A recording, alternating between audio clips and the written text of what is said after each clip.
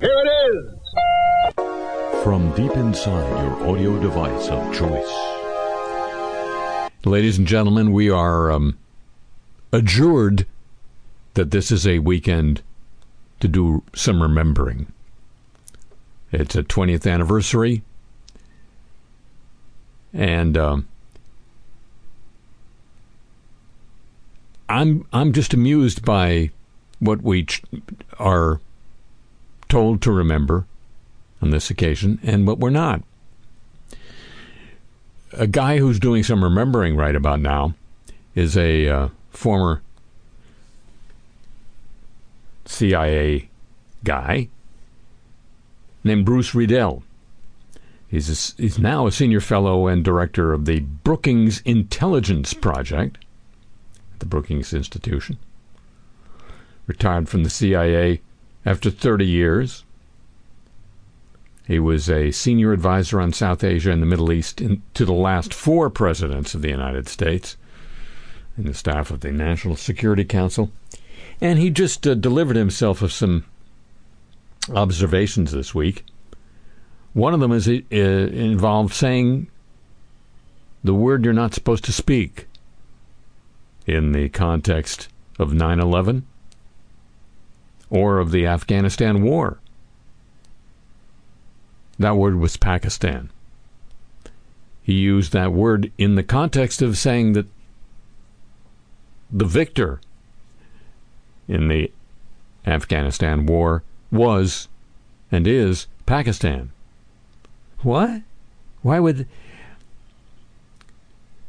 the Taliban were, if not the creation, at least the welcome recipient of support, financial and otherwise, of the Pakistani Intelligence Service, ISI, and generals in the Pakistani army. That's what Riedel says. It's known. It's not his invention that the ISI supported the Afghan Taliban, gave them safe harbor in the Pakistani Hill Country after we came in 2001 into Afghanistan. There's also, of course, a Pakistani Taliban, which makes the Pakistan, this very same people in Pakistan, a little bit more nervous than the Afghan Taliban do. But that's just part of the, as pointed out in this program a couple of weeks ago, the double game that Pakistan has been playing all this time. That's not all that Bruce Riedel said this week, however. Check this out. He was at a conference, and the tape was rolling. I recently found my diary for 2001, and it shows that on September 14th, I was in the Oval Office with the president when he talked to Tony Blair. And in the middle of the conversation with Tony Blair about 9/11, George Bush says, we're going to attack Iraq too. 3 days after 9/11, he tells the British he's going to attack Iraq. Now, Tony Blair was stunned. You could tell in listening to the phone call that the British Prime Minister was just completely taken aback. Now, in time, of course, he would come around. So were the Democrats. One other thing about this remembering stuff, we were told as the investigations launched into 9/11 that one of the problems inside the federal government was that the different agencies were siloing their information. The CIA wasn't sharing with the FBI, vice versa. None of them were sharing with the State Department, so that their awareness of these 9/11 terrorists weren't being shared in a timely manner. And we're a couple in San Diego, hanging in San Diego. What was... And that was why we got the Department of Homeland Security and the Director of National Intelligence to try to solve the problem of siloing. And now this year, as a matter of fact, just in the last couple of weeks, I've been reading a book. It's coming out soon, and I'll have a discussion with the author on this program in a couple of weeks about COVID and the U.S. response to COVID. And one of the points the author makes is that information and responsibilities were being siloed competitively between the CDC and the FDA. So apparently it takes more than a surprise terrorist attack on Washington and New York for the United States to learn that you shouldn't have siloing among agencies of the federal government. Oh, yes, there is one other unspeakable word. I don't think Bruce Riedel mentioned it this week. It's something I happen to remember. The vast majority of the terrorists involved in the hijackings of those planes on 9/11, they didn't come from Afghanistan, the country we invaded to avenge 9/11. They came from Saudi Arabia. Hello, welcome to the show.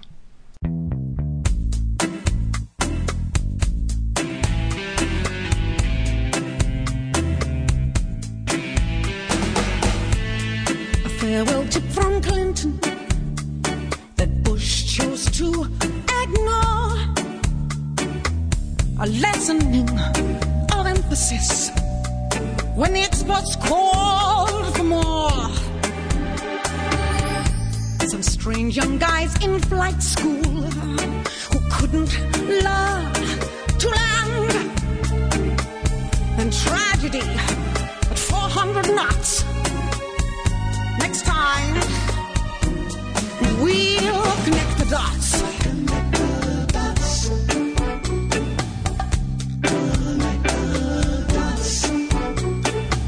Life gives you clues that you can use, sometimes makes the news. Seems so clear in the land of afterthoughts. We've got to connect the dots.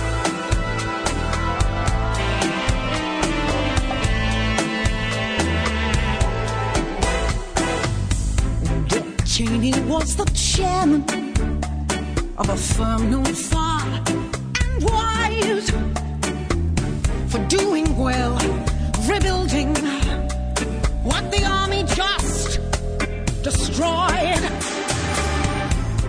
Got his deals the easy way, no bidding to withstand.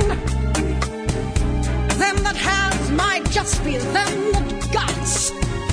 Next time, we'll connect the dots. Connect the dots. Connect the dots. Life gives you crumbs. You take what comes. Some just might be plums. Are these only neat ideas, or are they plots? One day,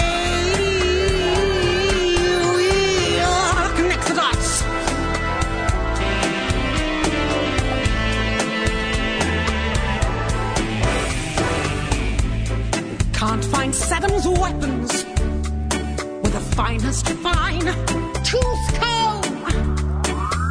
Osama's still in business, but the inspectors have all gone home.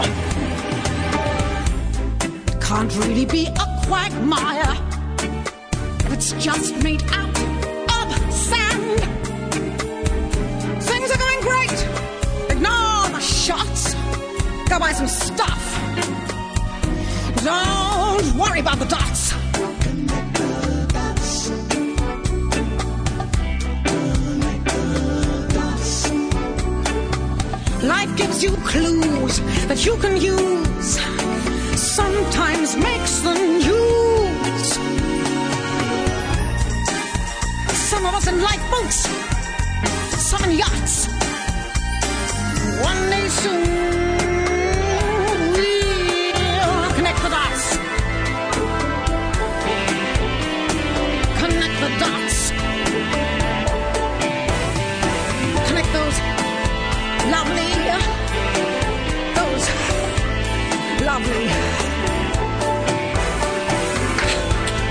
dots.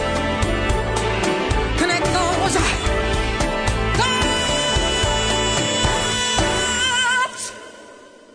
From the home of the homeless, I'm Harry Shearer, welcoming you to this edition of the show. Another former intelligence official was sharing some lessons this week. Michael Morell, also formerly of the CIA. He told Axios.com, quote, "We've learned in the last 20 years that huge armies on the ground are actually a bad idea because they incentivize people to join terrorist groups," unquote. That's some slow learning, babe. He also was quoted as saying this: "When people are trying to kill you, literally trying to kill you, it's hard not to put most of your focus there. Maybe even more focus than you should." Sure, it's not grammatical, but it excuses a lot. Thanks, Mike. Let's be sure to check in with us in another 20. And now, ladies and gentlemen, news of the warm. I think I copyrighted it once. Soft, listen to the warm. We can listen to the warm. What's the cost of climate change? Well, we've been told something on the subject, but economic models of climate change may have substantially underestimated the costs of continued warming. That's according to a new study involving researchers from University College London, published in the journal Environmental Research Letters. We get environmental research letters. The work by an international team of scientists found that the economic damage could be 6 times higher by the end of this century than previously estimated. Who were those estimators? Projections like this help governments around the world calculate the relative costs and benefits of cutting greenhouse gas emissions, supposedly. Prior analysis has shown the models used may ignore important risks and therefore underestimate the costs. Most models focus on short-term damage, assuming that climate change has no lasting effect on economic growth, despite growing evidence to the contrary. Extreme events like droughts, fires, heat waves, and your storms are likely to cause long-term economic harm because of their impact on health savings and labor productivity. Is all. The study shows that by 2100, global GDP could be 37% lower than it would be without the impacts of warming, when taking the effects of climate change on economic growth into account. Without accounting for lasting damages excluded from most estimates, GDP would be around 6% lower, meaning the impacts on growth may increase the economic costs of climate change by a factor of 6. There's considerable uncertainty about how much climate damages continue to affect long-term growth and how far societies can adapt to reduce these damages. Depending on how much growth is affected, the economic costs of warming this century could be up to 51% of global GDP. Says the study co-author, we don't know exactly how much effect climate change will have on long-term economic growth, but it's unlikely to be zero, as most economic models have assumed. Well, what do you expect from models? They look nice, but you can't squeeze water from a rock, but tree roots can. And they're doing it more frequently than scientists previously thought. In a study published in Nature, it's a magazine about nature, Simon Fraser University geography researcher and a team from the University of Texas, Austin, and the Forest Service found that bedrock is a regular source of water for trees across the United States. not just an emergency reserve during droughts. The discovery overturns long-held assumptions about where trees get their water. It's leading to new ideas about how forest ecosystems function. It also demonstrates the necessity of accounting for rock moisture. Rock moisture, the water clinging to cracks and pores in bedrock below the soil level. This finding tells us that if we want to understand how forests will fare in a warmer, drier climate, we need to take a harder look at bedrock as a water source. That's from Jesse Hom from Simon Fraser University. For more than a century, scientists around the world have been documenting trees rooting into bedrock, but these roots have been largely treated as a curiosity. And although experiments at field sites have provided direct evidence of trees tapping rock moisture and relying on it during droughts, questions remained about how extensive this phenomenon may be. Now, by combining public data sets that tracked precipitation and evaporation in forests from 2003 to 2017 with field studies in Texas and California, the researchers found that trees tapping bedrock is far from rare. It's happening across the U.S., with scientists detecting the behavior in about 24% of forests and shrubland, an area greater than the size of Texas, and with better laws. In addition to demonstrating that trees commonly tap roots into bedrock water stores, the study shows that trees are moving large volumes of water. In California alone, the amount of bedrock water taken up by forests each year exceeds the capacity of all the state's man-made reservoirs. The discovery motivates expanded study of the role of bedrock as a water source in British Columbia. Dry summers, like the one we just experienced, says the chief researcher, are expected to become more common in the future in southern BC. That's where Simon Fraser University is. That means trees will rely more on stored water below ground, including water in bedrock. Rock moisture sounds like a comeback attempt for the B-52s. To save one of the last wetlands on the French Riviera from rising sea levels, conservationists have taken the unusual step of removing its protective seawalls. They've let nature take its course. What?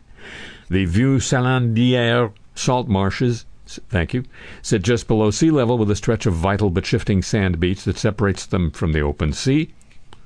The coastline was receding with each winter storm, says a wetlands expert, and I'm not going to pronounce his name. Oh, sure, Guirec Kufulu, who helps manage the site located in the heart of the Côte d'Azur on the French Mediterranean coast. This is from Agence France.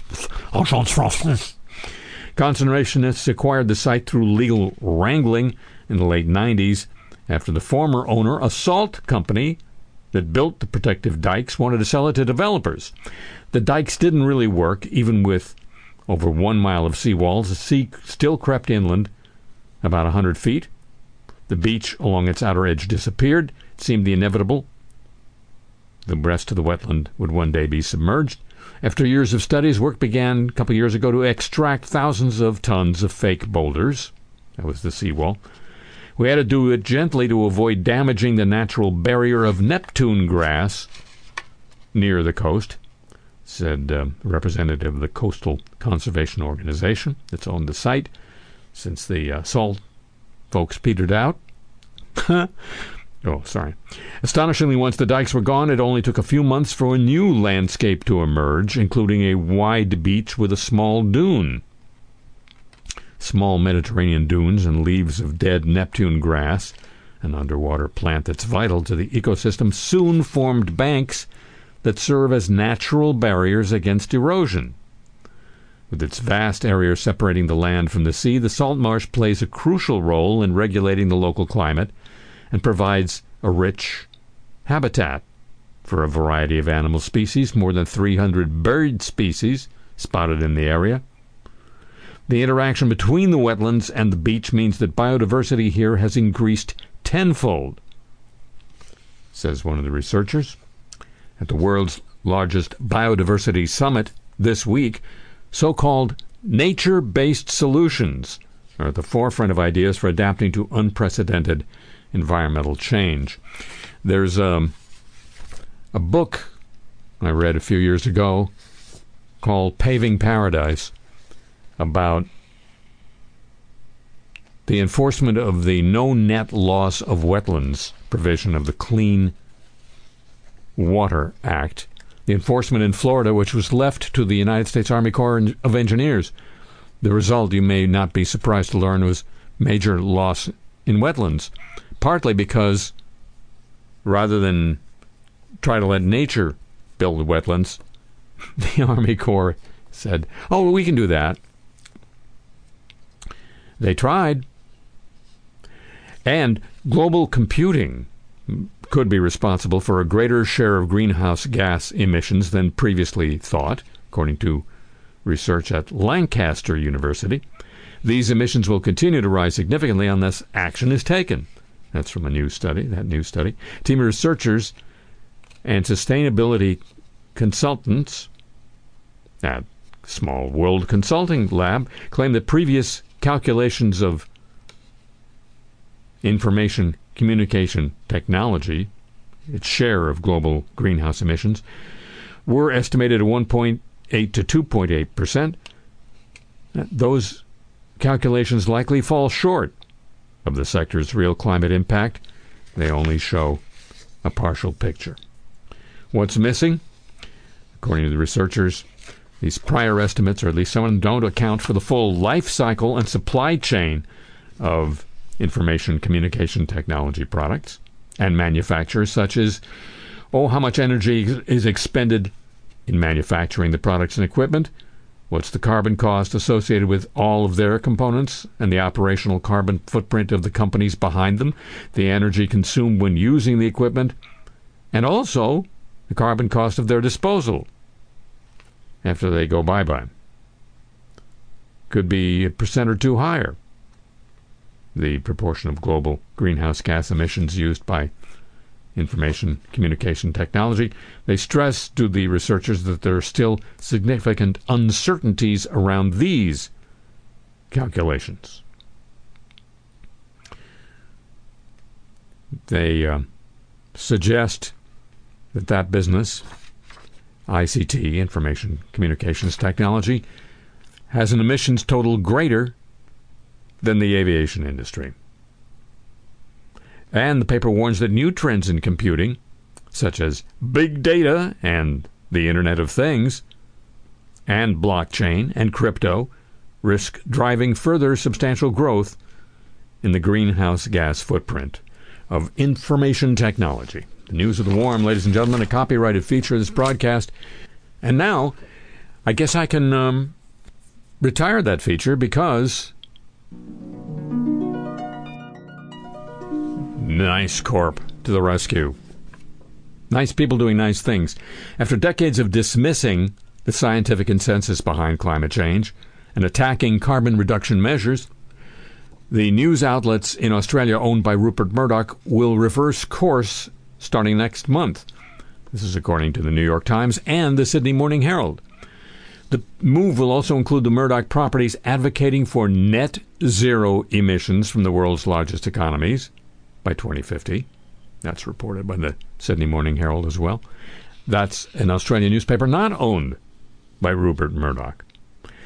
Throughout the last couple of years, as wildfires ravaged Down Under, public outrage toward the Murdoch newspapers and Sky News TV grew on social media and increasingly seeped into Australian political debate. This according to Business Insider. News Corp didn't comment, nor did a spokesperson. Starting on October 17th, News Corp, quote, will run a 2-week campaign that will advocate for a carbon net zero target to be reached by 2050, which is expected to focus heavily on jobs in a decarbonized economy, particularly blue-collar industries such as mining, resources, and agriculture. That's according to sources who did speak to the Morning Herald. Part of that campaign will involve tabloid mastheads, I think they mean the stuff above the name of the paper, featuring the net zero emissions messaging. Climate change deniers and skeptics will be limited in their appearances. The shift will not amount to the muzzling of them. Didn't say Muslim, I said muzzling. The News Corp coverage became international news in its own right over the course of the 2019 and 2020. It culminated in James Murdoch, one of Rupert's sons, breaking ranks and accusing his family of promoting climate denialism. He subsequently resigned from the News Corp board a year ago. His brother, Lachlan, continues to serve as executive chairman and CEO of the Fox Corporation, which owns Fox News. How'd that happen? Sky News, the most prominent Murdoch outlet in Australia, has been the subject of the most intense backlash for its climate coverage. One of its hosts called climate change, quote, a fraudulent and dangerous cult, unquote. It has been driven by, quote, unscrupulous and sinister interests, unquote. By the way, the timing of this is related to the next big international conference on climate change, which is coming up this November. Then they can go back to their usual stuff. News of Nice Corp, nice people doing nice things. The women of 9/11. The exploiters. We had a problem with Iraq before September 11th. We have a problem with Iraq after September 11th. But perhaps we see it with a little more clarity to the real nightmare, which would be the joining together of weapons of mass destruction in the hands of tyrants with the threat that is terrorism. In and of themselves, these are important and devastating threats, terrorism and weapons of mass destruction. If they were ever to come together, it would make September 11th look like child's play. What we have a moral imperative to do is to be certain that the United States, with all of its great power at this point, is leaving a secure environment and a peaceful environment. The burden of proof for what Saddam Hussein is or is not possessing is not on the United States. Condoleezza Rice. America remembers, but would like to forget.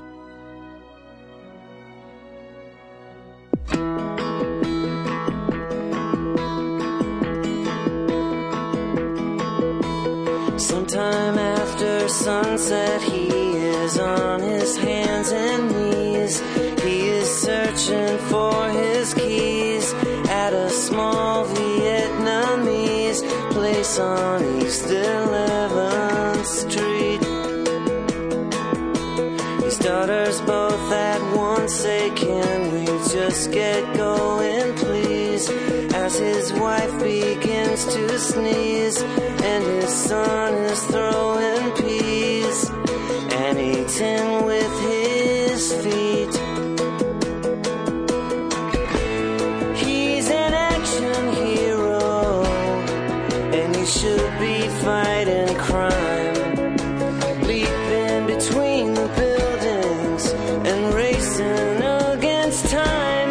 He's an action hero. He's an action hero. In his mind,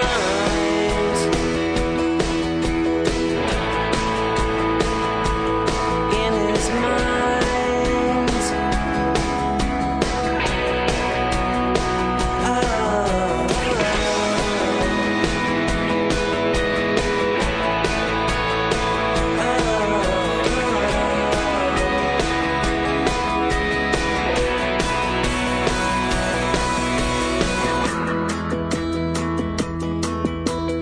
He drops by Mount Sinai where they're running through some tests, and they've taped things to his chest, and they're all doing their best to make him feel at ease. The doctor says it's really just an educated guess. I suggest you get some rest.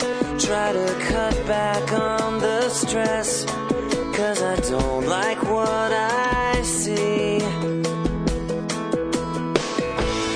But the action hero swears he feels just fine.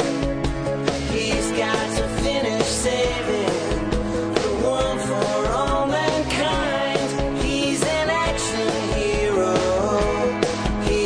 action hero.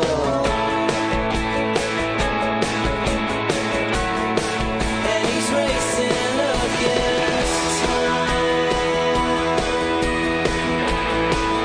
He's racing against time.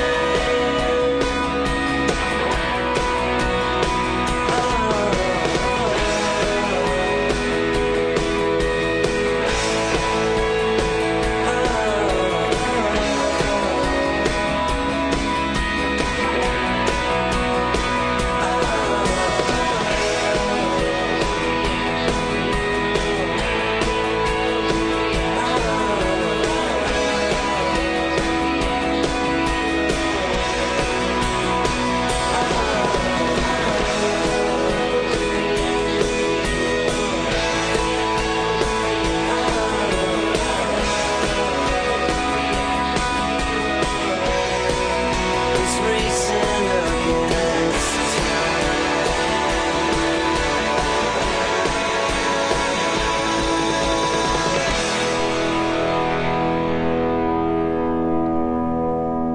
From Southern California, this is Le Show, and now, ladies and gentlemen, news of a smart world. It's a smart world after all.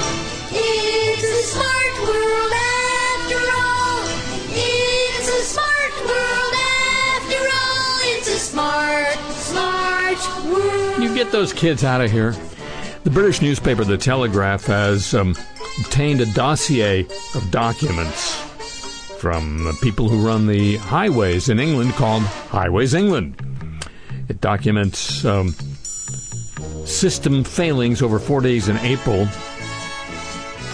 that occurred at the same time as the Transportation Minister's announcement that smart motorways are as safe or safer than motorways with hard shoulders.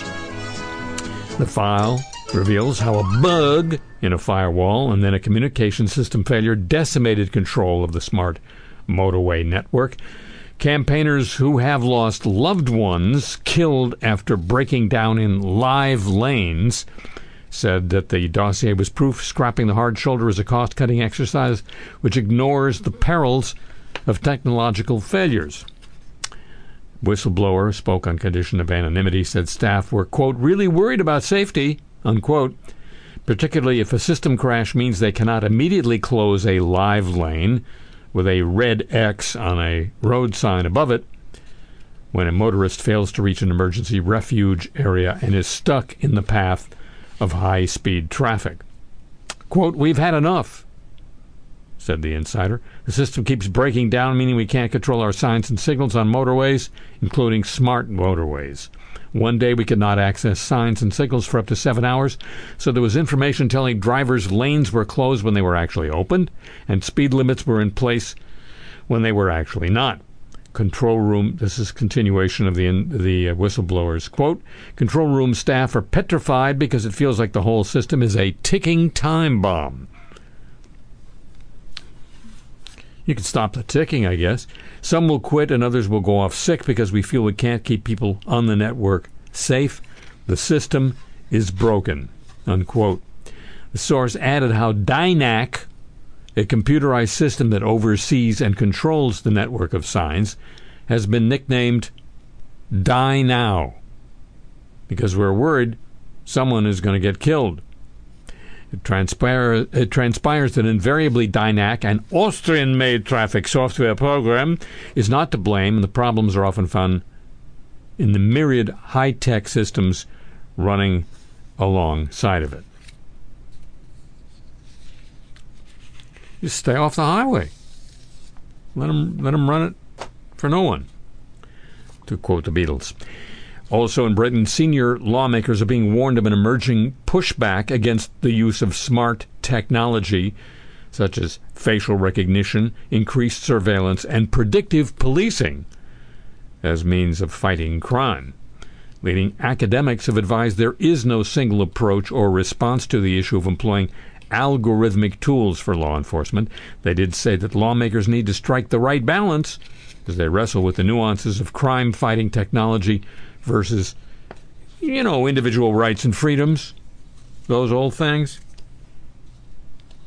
The Justice and Home Affairs Committee of the House of Lords kicked off a new term this week with a meeting that sought to assess the use of AI and other technologies from different jurisdictions across the world. A professor from UC Davis in the United States, they have a school of law at UC Davis. Imagine that. Told the committee that the size and structure of the U.S. law enforcement system means that in many cases new technologies are adopted on a case-by-case basis. She says this results in some concerns. Quote, with respect to certain technologies, we've begun to see some criticism and pushback. So, for example, while predictive policing tools were embraced by many police departments in the 2010s, you can see small movements toward a backlash. She mentioned an unnamed city in California that was one of the first to adopt a predictive policing software tool, also became one of the first to ban such programs after it failed to deliver what had been expected. In places such as L.A., there's no place such as L.A., which has a significant police force, the department there has stepped back from relying on some predictive programs. In some cases, she explained, there have been calls for technologies such as facial recognition to be banned. Attempts to do so have been piecemeal and not on a national scale. Asked whether this pushback was down to the reliability of the technology or the ethics, she replied, quote, both. Certainly, she said, there have been concerns about racial bias in the data that is used in tools like facial recognition. And with respect to some predictive policing tools, she suggested they may not be as reliable or as effective as promised. And speaking of cities like L.A., or in this case, L.A., Los Angeles police are instructed to collect social media details from people they stop and talk to, even if those civilians aren't suspected of breaking the law. That's what we learned, or the tech journal, The Register, learned, from documents revealed after a lengthy legal battle. The Brennan Center for Justice, a nonprofit institute at New York University, last year submitted a public records request for information on LAPD's use of social media to monitor people and groups. The center had its request not fulfilled, went to Superior Court, and then the LAPD relented. Having at last obtained the information, the center published all 6,000 pages of it this week. It turns out LA police have for years been told to collect social media information, usernames, email addresses, profile page URLs from people stopped and spoken to by officers, whether or not those people were involved in a crime at all in any way. Those details, along with other info about a subject, are noted on field interview cards, which are stored away for future use and possible surveillance. A card can even include someone's social security number if an officer so wishes. It's left to individual cops to decide whether they want to fill out an interview card for someone they've quizzed. Sounds like a good system. Last year, top brass said these records would be checked by supervisors to ensure they're complete and valid, as the data may be needed to make arrests and secure prosecutions. The LA Times earlier reported some officers allegedly falsified interview cards to portray people as gang members. The cops are told not to use their own personal internet accounts to view someone's social media content. Instead, officers should submit a preservation request to Facebook via its law enforcement portal to ensure the content can later be obtained by a search warrant. Police also have the green light to invent a fictitious online persona to investigate a crime, if necessary. The overall goal is to funnel social media records and other data into a surveillance system built by a company called Palantir, owned by Peter Thiel, who started PayPal with Elon Musk, to broadly monitor people and identify connections between civilians. LAPD also has a unit dedicated to auditing and testing predictive policing software that can automatically highlight patterns, hotspots, trends, clusters, spikes, and or offenders for the purpose of identifying, arresting, and prosecuting criminals. Unquote. The mission statement. Documents also show LAPD monitors keywords and hashtags on social networks relating to protests and social movements, including Black Lives Matter, left-leaning political activism, and anti-Trump rallies. See a trend? The Brennan Center said it looked into 40 other U.S. city police departments. It didn't find evidence of those agencies using such interview cards to collect people's info. The center's experts are concerned about this amassing of data on civilians, as well as how it may introduce bias into predictive policing, where minorities disproportionately have their information collected by officers. There's often no oversight at what they're looking at, and they're collecting information from people when there is no clear wrongdoing, says researcher at the Brennan Center. She continues, quote, "There's no justification for using those tools to trawl through people's social media," unquote. Except that, cops are bored. They don't read the papers. Now news of the godly Catholic priest who formerly led parishes in the Boston area has been barred from public ministry after an ecclesiastical panel found him guilty of sexually abusing a minor in the 1960s. According to the Archdiocese of Boston, it confirmed the resolution of the case involving Reverend Paul McLaughlin. It said McLaughlin, 91, had been found guilty of child abuse, and his sentence has been affirmed by the Vatican.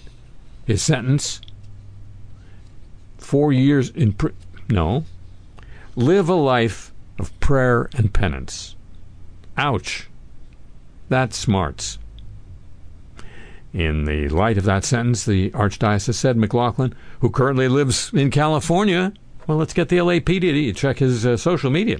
No, he's barred from exercising any public ministry, including celebrating masses. In addition, he may not provide spiritual direction, may not wear clerical attire, and cannot function as a cleric. Quote, he is to live in contemplation of his sins and pray for all of those affected by his conduct, said the Archdiocese. The Globe, the Boston Globe, reported in February 2003 that 3 men the prior year had come forward to accuse McLaughlin of abusing them in the 1960s. In September 2001, he's placed on administrative leave following an allegation of abuse reported to have occurred in the late 1960s with a minor. One man said McLaughlin, I'm not going to read that one. You can imagine it. When he was 11 or 12 years old. He was also accused in a separate lawsuit of abusing a boy at least 10 times from 1967 to 1969, when the boy was 8 to 10. He couldn't immediately be reached for comment. No kidding. And no wonder. Now let's turn to the Let Us Try people. Let us try to stem the tide, to beautify our countryside. We offer you our hand. Let us try. That hand of the United States Army Corps of Engineers has been slapped. Federal judges ordered the Corps to make changes at its dams in the Willamette Basin in Oregon to protect the future of salmon and steelhead, enable them to pass through their dams more easily. The fish are listed under the Endangered Species Act. Dams on the Willamette have blocked access to spawning grounds is all. That, strangely enough, has contributed to population declines among the fish, which means less fish. The Willamette system had over 400,000 spring Chinook, and over the decades those numbers have been decimated, said the executive director of the Willamette Riverkeeper. For the last 12 years, he's fought to get the Corps to make improvements at its dams. When you basically plug up the tributaries to the Willamette so the fish can't swim over the dams and can't get to their spawning grounds and juvenile fish can't get downstream out to the ocean, you have a fundamental basic problem, he said. Not just a basic problem, a fundamental one. Dams do a lot of harm to the fish, said an attorney at Advocates for the West, which sued the Corps 3 years ago. We started hearing more and more rumblings about things the Corps was supposed to be doing to help the fish, she says, and they weren't doing. The Corps issued a statement saying in part, "We take our Endangered Species Act obligations seriously." No reason to read the statement any farther than that because it's so obviously true. Earlier this summer, the state of Oregon also filed an injunction against the Corps over dam management. No, that wasn't a critique, just a description. Let them try. Now, ladies and gentlemen, the apologies of the week. We're so sorry. Our better late than never apology for this week comes from Bratislava, Slovakia. Slovakia's government apologized this week for legislation it passed during World War II that just happened to strip the country's Jews of their human and civil rights. Marking the 80th anniversary of the Jewish Code, the government said in a statement that, quote, "It feels a moral obligation today to publicly express sorrow over the crimes committed by the past regime," unquote. The code also prevented access of the Jews to education and authorized the transfer of their property to non-Jewish owners. I believe in other contexts that's called theft. The government said the anniversary is an opportunity to remember the crimes against Slovak Jews. Slovakia was a Nazi puppet state at the time. The code was considered one of the toughest anti-Jewish laws adopted in Europe during the war. So it was a very good puppet state. The CEO of salad chain Sweetgreen reportedly apologized to employees at a company town hall this week over comments he made in a LinkedIn post that connected U.S. COVID deaths to obesity. News was first reported by Motherboard, which obtained a recording of the event. Jonathan Neiman said in a post that's since been deleted, quote, 78% of hospitalizations due to COVID are obese and overweight people.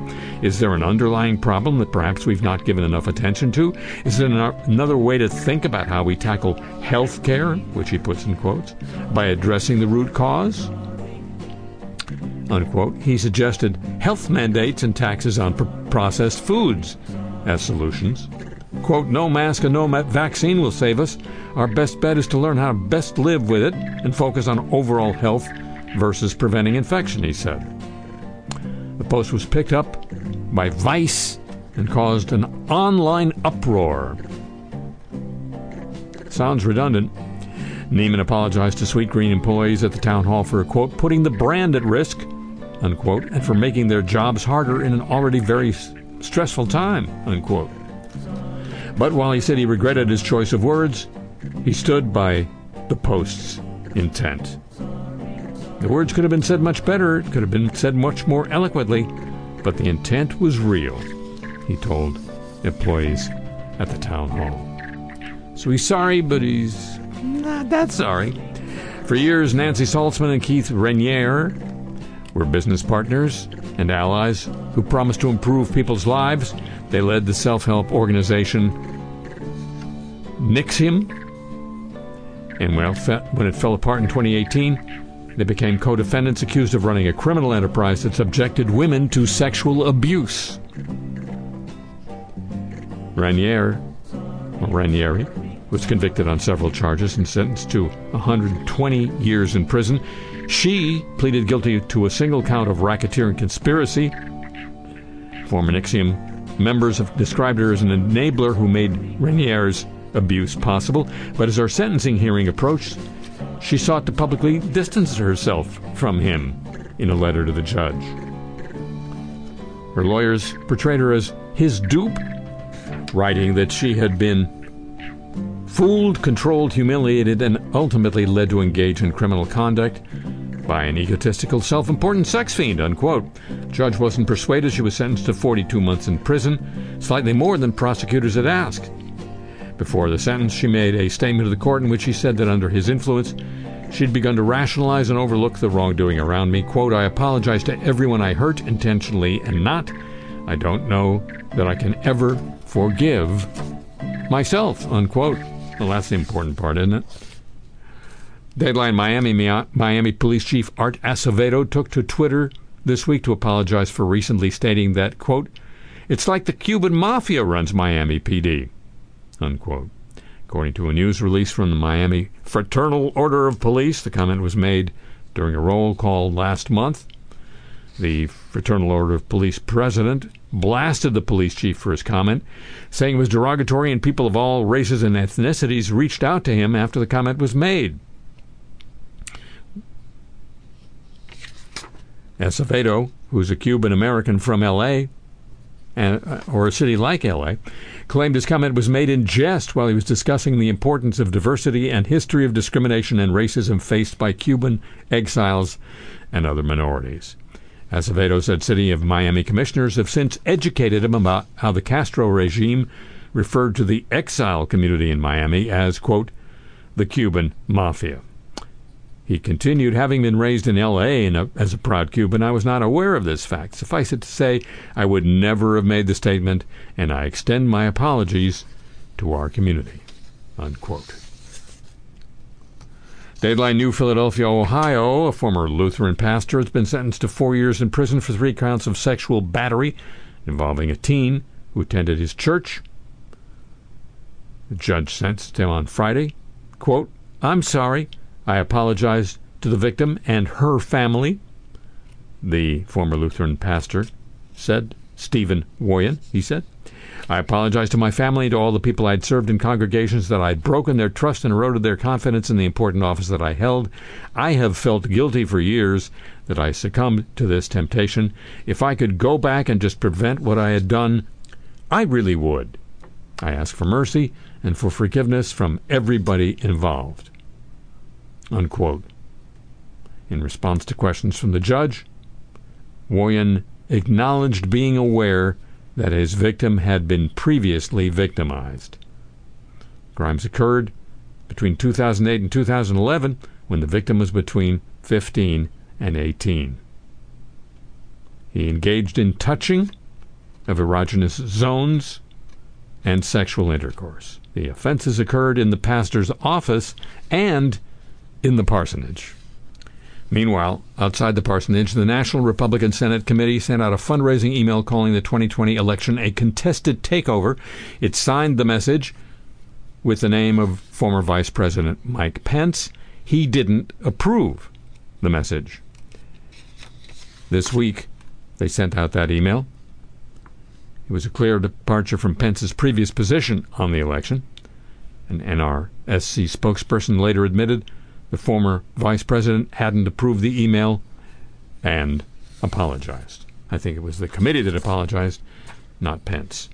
A Florida businessman who gained notoriety for helping Rudy Giuliani seek damaging information on Joe Biden in Ukraine pleaded guilty this week to a charge alleging he facilitated illegal foreign campaign contributions in an effort to build a marijuana business in the United States.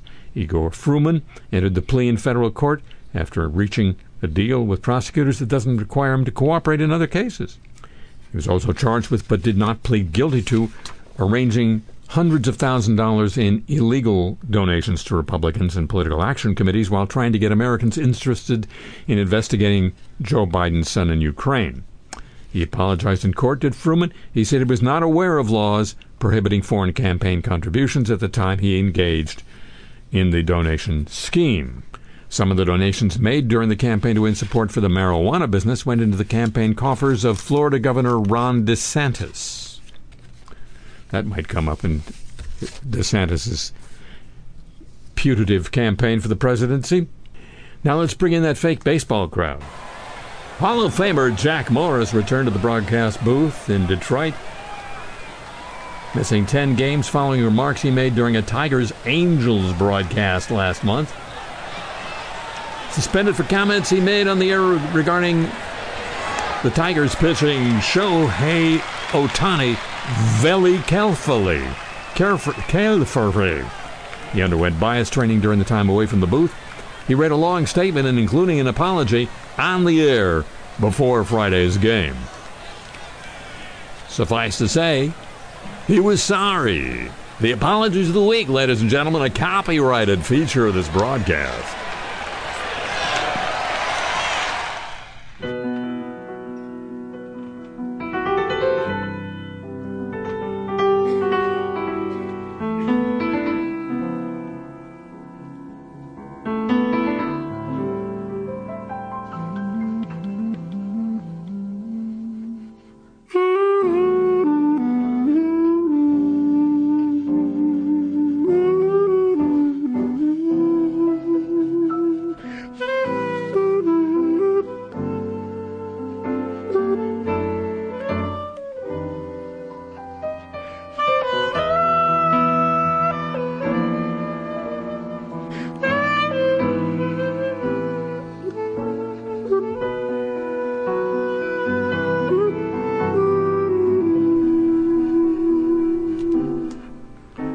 Well, ladies and gentlemen, you might ask yourself, how do they check the radiation levels in the areas around the destroyed Fuke nuclear plant in Japan? Snakes.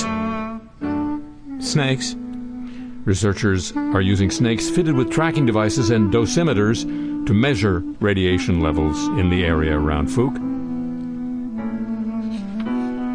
Snakes are important in many ecosystems, as they can be both predators and prey, explained one of the researchers.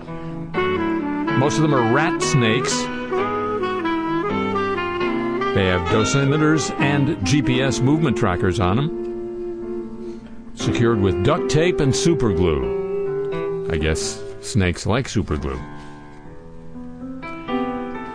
The Guardian reports that snakes inside the Fuke exclusion zone, where people are recommended not to live, showed whole body radiation, actually radiocesium levels, 22 times higher than those from outside the exclusion zone. Radiocesium tends to bind to soil and accumulates in the muscle tissues of snakes, says the researcher. We don't understand yet what level would be harmful. Radioactive contamination levels much lower now than they were immediately after the accident. They vary greatly across different terrains, even in locations that are quite close together. The results of the monitoring of the snakes were published in the Ichthyology and Herpetology journal this summer. Get your copy now. Ladies and gentlemen, that's it for this edition of the show. Next week, same time, same station on the radio. We'll be back. And on your audio device of choice, when you want it. And it'll be just like having snakes that aren't so hot. If you'd agree to join with me, then would you already? Thank you very much. A tip of the show chapeau to the San Diego desk, to Pam Halstead, and to Thomas Walsh back at WWNO New Orleans.